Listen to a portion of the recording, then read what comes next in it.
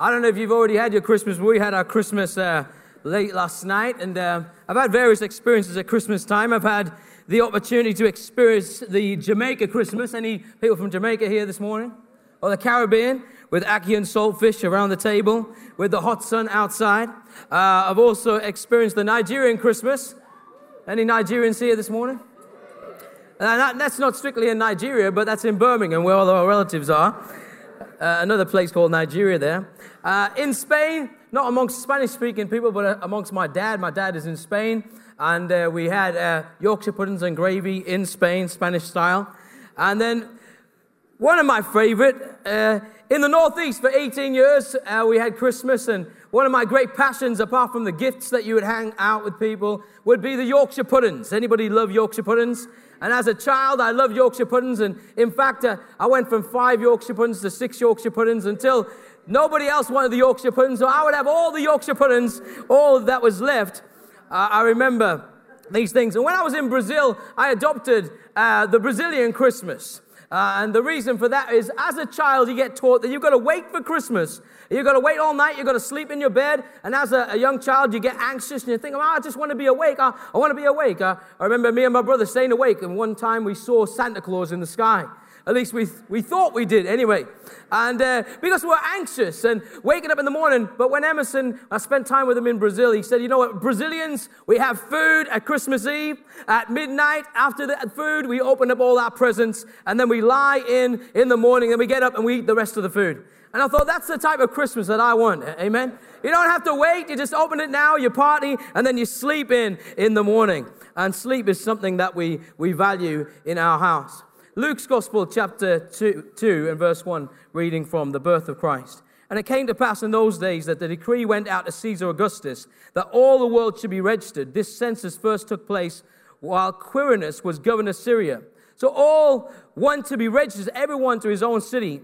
Joseph also went from Galilee out of the city of Nazareth into Judea to the city of David, which is called Bethlehem, because he was of the house and lineage of David, to be registered with Mary, his betrothed wife, who was with child. And so it was while they were there, the days were completed for her to be delivered, and she brought forth her firstborn son and wrapped him in swaddling clothes and laid him in a manger because there was no room for them in the inn.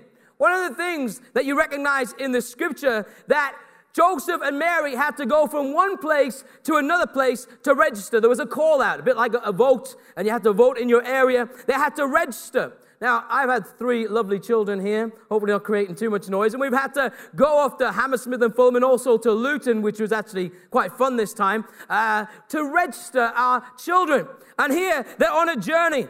And God's been speaking to me right throughout the year. It's less about the moments and the events. I know in London is a city of the bright lights, the events, and I'm sure there'll be competition at New Year's Eve for the entertainment out there and to go right there at the Thames. And there's competition. And as a young person growing up in the church, I want to be a part of the big picture. I want to be a part of the big events. But sometimes when you're a part of the big events, you miss the journey, don't you? And if Mary and Joseph were in London and she was on a donkey, I'm sure Joseph would be, hey, hurry up, and just kept pushing her along. Come on, let's get the tube, let's get the bus, let's get there. That's like my family every morning when we come to church, trying to get us out of the house. And when I was single, it just took me maybe half an hour just to get out of the house. Now it takes about 3 hours. And even then, we feel like we're going to be late. And so it's a journey. And it's about the Christmas journey this morning that I want to share. Have you missed the scenery that God wants to put into your life because you just see Christmas as a one-day event? I would wish that Christmas and pray that Christmas would be every day, because Christmas is a celebration about Christ. It's a celebration about the Messiah. And many people in this scripture, they missed the birth of Christ. Herod wasn't interested. He was too busy being angry. He was too busy about his own royalty to be bothered that there was a royalty from heaven coming down to the earth. He completely missed it. The wise men went on a journey again, and they left their home, and they went to not miss the birth of what they called the prophesied Messiah.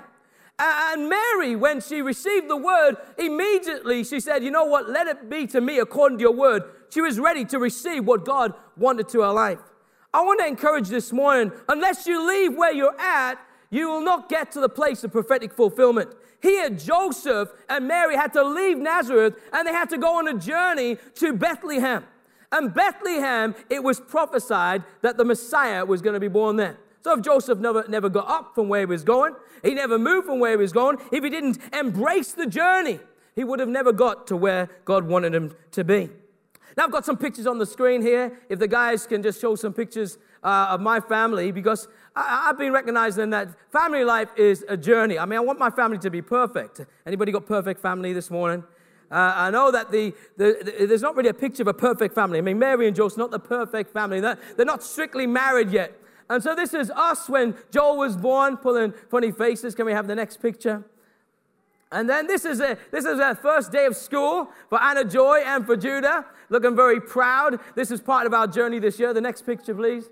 This was their training in righteousness down in the lower hall for Judah, and they're ready to clean up, and so we're trying at least that. Next picture. This was us in Wales in a small church, me praying. I actually was praying, but then obviously when I was taking the camera, I'd stop praying just for the photograph. But they're trying to train him in prayer. Next picture, please. This is Anna Joy taking care of Joel there. Very cute. Next picture, please. This is a picture of the journey. Putting him at the steadying of the ship. This is Judah. Down at the Cutty Sark in London, where we once had one of the staff parties. Next, please. And this is us in Brazil, having a Brazilian Christmas with our Brazil tops. Next picture, please. If we can get up. We missed the Christmas picture. But I just wanted to share a little bit about our journey. A little bit about our family. A little about where we're going. And because we try to create these moments, these moments that are amazing, but we forget that it's about the everyday things as well, as we go through life. I was asking myself the question this year that I wanted to go deeper in the things of God. And as I was looking at the Christmas story, I felt I want to get a fresher understanding of the things that have happened here at this time. And so, number one, Jesus was born a baby. Have you ever thought why he was born a baby? I mean, why a baby? Why didn't he come as a fully fledged man? Why didn't he come as Superman? On the clouds of heaven, why didn't he come? He's coming a second time, like a king, to embrace the church and take us home. But why did he come as a baby? I wanted to turn over to Philippians chapter 2, where I've been dwelling all this year. And Philippians chapter 2 talks about this, and I'll read it with you. It says in verse 5, "Let this mind be in you, which was also in Christ Jesus, who being in the form of God did not consider it robbery to be equal with God, but made himself of no reputation, taking the form of a bondservant, and coming in the likeness of men. And being found in the appearance as a man, he humbled himself and became obedient to the point of death, even death on the cross. Therefore God highly exalted him and given him the name which is above every name, that at the name of Jesus every knee should bow, in heaven and on earth, and those under the earth, and that every tongue should confess that Jesus Christ is Lord, to the glory of God the Father." Jesus was in heaven, and he came down. He humbled himself. He left his throne in heaven, and he humbled himself, and he became a man. I mean, what does that tell us this morning? It means that he relates to you, and he relates to me. It means that every single one of us have an opportunity to go and be with God, unless you're an alien this morning and from another planet. If everybody is a man, everybody is a woman, Jesus became human that we could live in heaven and embrace his glory. And so Jesus became a baby. He humbled himself. And I believe that the key, as we're moving forward into the future, is to embrace what I would call humility. This year, I was doing a little poem, and the poem went like this, and I shared it earlier in the year. Humility is kind of like something that you try to grasp. You're grasping it. And you're going after it. It's similar to seeking obedience. I don't know if anybody's grasped obedience this morning like Christ. I mean, Christ is the expert. He's the example. Anybody perfect? None of us are perfect. We're going forward to perfection. If you're not perfect and you're struggling with obedience, the first point of call, I believe, is humility. To humble yourself before God. Christ embraced it. So humility is something that you try to grasp. You grab a hold of it, and then suddenly it's like a bar of soap. You grabbed it, and they say, "Oh, I've got humility." Whoop. Lost it again. And then you grab it and you lose it again. And it's something that you need to keep pursuing on a daily basis. So Jesus becoming a baby signifies to me that he embraced humility. He humbled himself and he became like one of us. He became like one of us so he could reach out to us. He became one of us because he loves us. And he loves you, and you're valuable to God this morning. Secondly, why Bethlehem? Have you ever thought, why Bethlehem? We'll turn over to Matthew's Gospel, chapter 2, where you see the story of Joseph and the wise men. And if you've been reading through that, in verse 4, Herod asks this question. He's asking this question because he doesn't really want to meet the Messiah. He's not really interested in the chosen one. He's kind of asking the question because we know what happens later. He kills all the babies, so his motives are not right. But here, they asked a question to the chief priests and said, when all had gathered the chief priests and the scribes of the people together, he inquired of them where the Christ was to be born. And they said to him, Bethlehem of Judea, for thus it is written by the prophet, you Bethlehem in the land of Judah, and not the least among the rulers of Judah, but out of you shall come a ruler who will shepherd my people Israel. And so here, it says, Bethlehem in the land of Judah, not the least among the rulers. I want to propose to you this morning that God chooses the least cities. He chooses the least towns to bring about his glory. I mean, we wish that London or New York or these places would experience revival. And I'm sure there's been pockets of revival. But there hasn't really been massive revival in the church. When you read church history in large cities, a lot of these revivals have been in places that nobody has ever heard about. These small places. And it seems to me that God chose Bethlehem, the least among the rulers of Judah, so he would bring about his glory. Also, if you read back into Genesis, you'll recognize that Israel was on a journey. Now, they didn't just reach this point. If you read the story just now, the birth of the Messiah, wow, awesome. Well, let's look at the journey. Jacob had 2 wives. Now, I'm not saying you should have 2 wives this morning. He had Leah and he had Rachel, but he loved Rachel. He loved Rachel, but in Genesis 35, Rachel passed away. So Jacob experienced the natural pain of losing a friend. If you've ever lost a friend, if you ever lost a family member, you would know this morning the pain that you felt, the suffering, the emotion, the difficulty, and maybe this morning some of you are experiencing that pain. But I know what Bethlehem means to me when you magnify it thousands of years later in the context of the whole Bible. It seems to me that God wants to turn your pain into glory. He wants to turn your pain into his presence. He wants to turn around your life because here, Jesus Christ, the Messiah, the Son of God, is born in a small place called Bethlehem. So if you're in pain this morning, I pray that God would bestow on you his glory this morning. This year we saw the painful disaster of Grenfell. And it's our prayer that God would bestow his glory in the royal borough of Kensington, Chelsea. That he would come in those estates amongst those people who had experienced pain and suffering. Also, Bethlehem is a royal city. It's the birthplace of David, the king. And in 1 Samuel chapter 16, you see that Samuel turns up to Jesse the Bethlehemite, and he's choosing a future king. And remember the story, how he doesn't choose the obvious people. He doesn't choose the older brothers, the good-looking ones, the handsome ones, the doctors or the lawyers or these important people. He chooses, in fact, the person he's going to choose is not even there at the moment. And so in Bethlehem is the place where God chooses kings. And God chooses us to do something for his glory. And so it's a significant place. It's a significant place, a painful place. It's a place where God chooses to choose. And they said it's the least among the rulers of Judah. So if you're least this morning, if you're low this morning, if you're nobody this morning, then I believe that God wants to put his hand upon your life. Amen.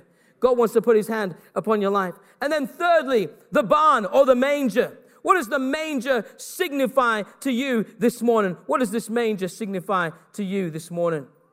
I believe that it signifies that no one is going to boast. No one is going to boast. See, there was no room for him at the inn. There was no room at the hotel, so the hotel manager couldn't boast.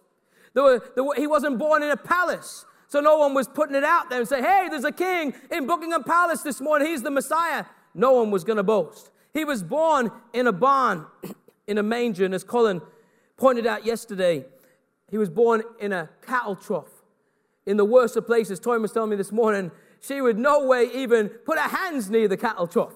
She would no way put a baby near a cattle trough. It was the least of places. He was born with creation, so that creation would be saved, amen? He was born in the dirt, so that humanity would be saved. He came down to his own. He became the least that we might become first. He became human that we might become eternal. He became flesh that we might live a life of the Spirit of God. And he humbled himself and became a man. He became a man so that we could be lifted up. See, I believe that God wants to bring about what I would call barn revivals. Barn revivals. Revivals that happen where they don't happen in the obvious places. They don't happen in the prestigious places. Now, I'd like God to put out a revival in politics, and I see Lyndon Barron here this morning. I'd like, people to be out there having a revival, but God chooses the least places, the barns. And my thoughts this morning go to two places that experienced revival. One was Azusa Street that actually had revival meetings in 1906 in a barn in Los Angeles with a black man who was blind in one eye, and they just got together and they had revival meetings. People gathered together. They were hungry. They were humble in themselves. They sought after God. They were in a barn. You see, when Christ was born in a barn, it means that everybody can be saved. Because if he was born in a palace, it means that only those who are in the palaces can be saved. If he was born in an important place, it means only important people can be saved. But because he was born in the lowest place, in the least place, it means that everyone, from the lowest to the greatest, can be saved and go to heaven. And so they sought God in this barn. And suddenly God breathed on that barn, and a revival spread from Azusa Street in Los Angeles right to the rest of the world. And that was the time where Wales was experiencing revival. And other parts of the UK and Norway was experiencing revival. And it seems just from a barn, just from an ignition in a barn and people gathering together in a barn, then revival came. Now, if you have an attitude this morning, I'm not going to get my hands dirty. I'm not going to be bothered. I'm not going to clean. I'm not going to humble myself. I'm not going to go that way. Then maybe you will not experience God. You'll not experience revival. See, we're all challenged in this respect. And Christ is our example. Christ is the example of humility. He humbled himself and he became a baby. He humbled himself and he was born in the least place. And he humbled himself and he was born in a trough, that we would all have an opportunity to get to heaven. And I want to conclude this morning. I want to tell you about the shepherds and about the sheep around that barn. And there was a phrase this morning that was praying that the sheep are not enough. See, the shepherds that were looking after the sheep, and maybe the sheep that was in that barn, were those sheep that were ready for temple sacrifice. And that temple sacrifice is limited. It can forgive the sins of the law. And they would sacrifice that lamb that the people of the Old Testament would receive forgiveness of sins. But that sin was limited to the people of Jerusalem, the Jews. It was limited to Jewish people. The law was limited to Jewish people. That means that you as a Gentile and me as a Gentile didn't have the opportunity to be forgiven because of that lamb. But because Jesus became a man and he became a baby, that meant that when he came as a baby and he died on the cross and he rose again on the third day, it meant that every single person could experience that lamb of sacrifice. Jesus was that lamb, and his life was broken that you could be forgiven and healed and restored. Last night we did communion. And as I said, and I had the privilege of leading that, it's a sense of sanctifying the Christmas story, sanctifying the Christmas day, sanctifying this day where we say that we're celebrating the birth of Christ. And so the sheep are not enough. Only Christ is enough. And I want to ask you this morning, do you have Christ in your life? Have you been born again? Have you been renewed on the inside? Have you experienced his forgiveness? Has your life been turned around? I want to encourage you with a few closing statements. Let's remember God comes down in our pain. Let's remember he became one of us. let's remember that he came to bring us back to God. Let's remember this morning that he's not a baby anymore. Yes, he humbled himself and he became a man, but let's remember that God exalted him King of Kings and Lord of Lords. And let's remember this morning that one day he's going to return. He's going to return on the clouds of heaven, and everyone who believes in him, he will take home to be in heaven with God forever, where every knee shall bow and every tongue shall confess. See, if you don't bow your knee on the earth, you're not going to bow your knee in heaven. It's first bow your knee on the earth to Christ right now, and then you'll have an opportunity to bow your knee on that day in heaven.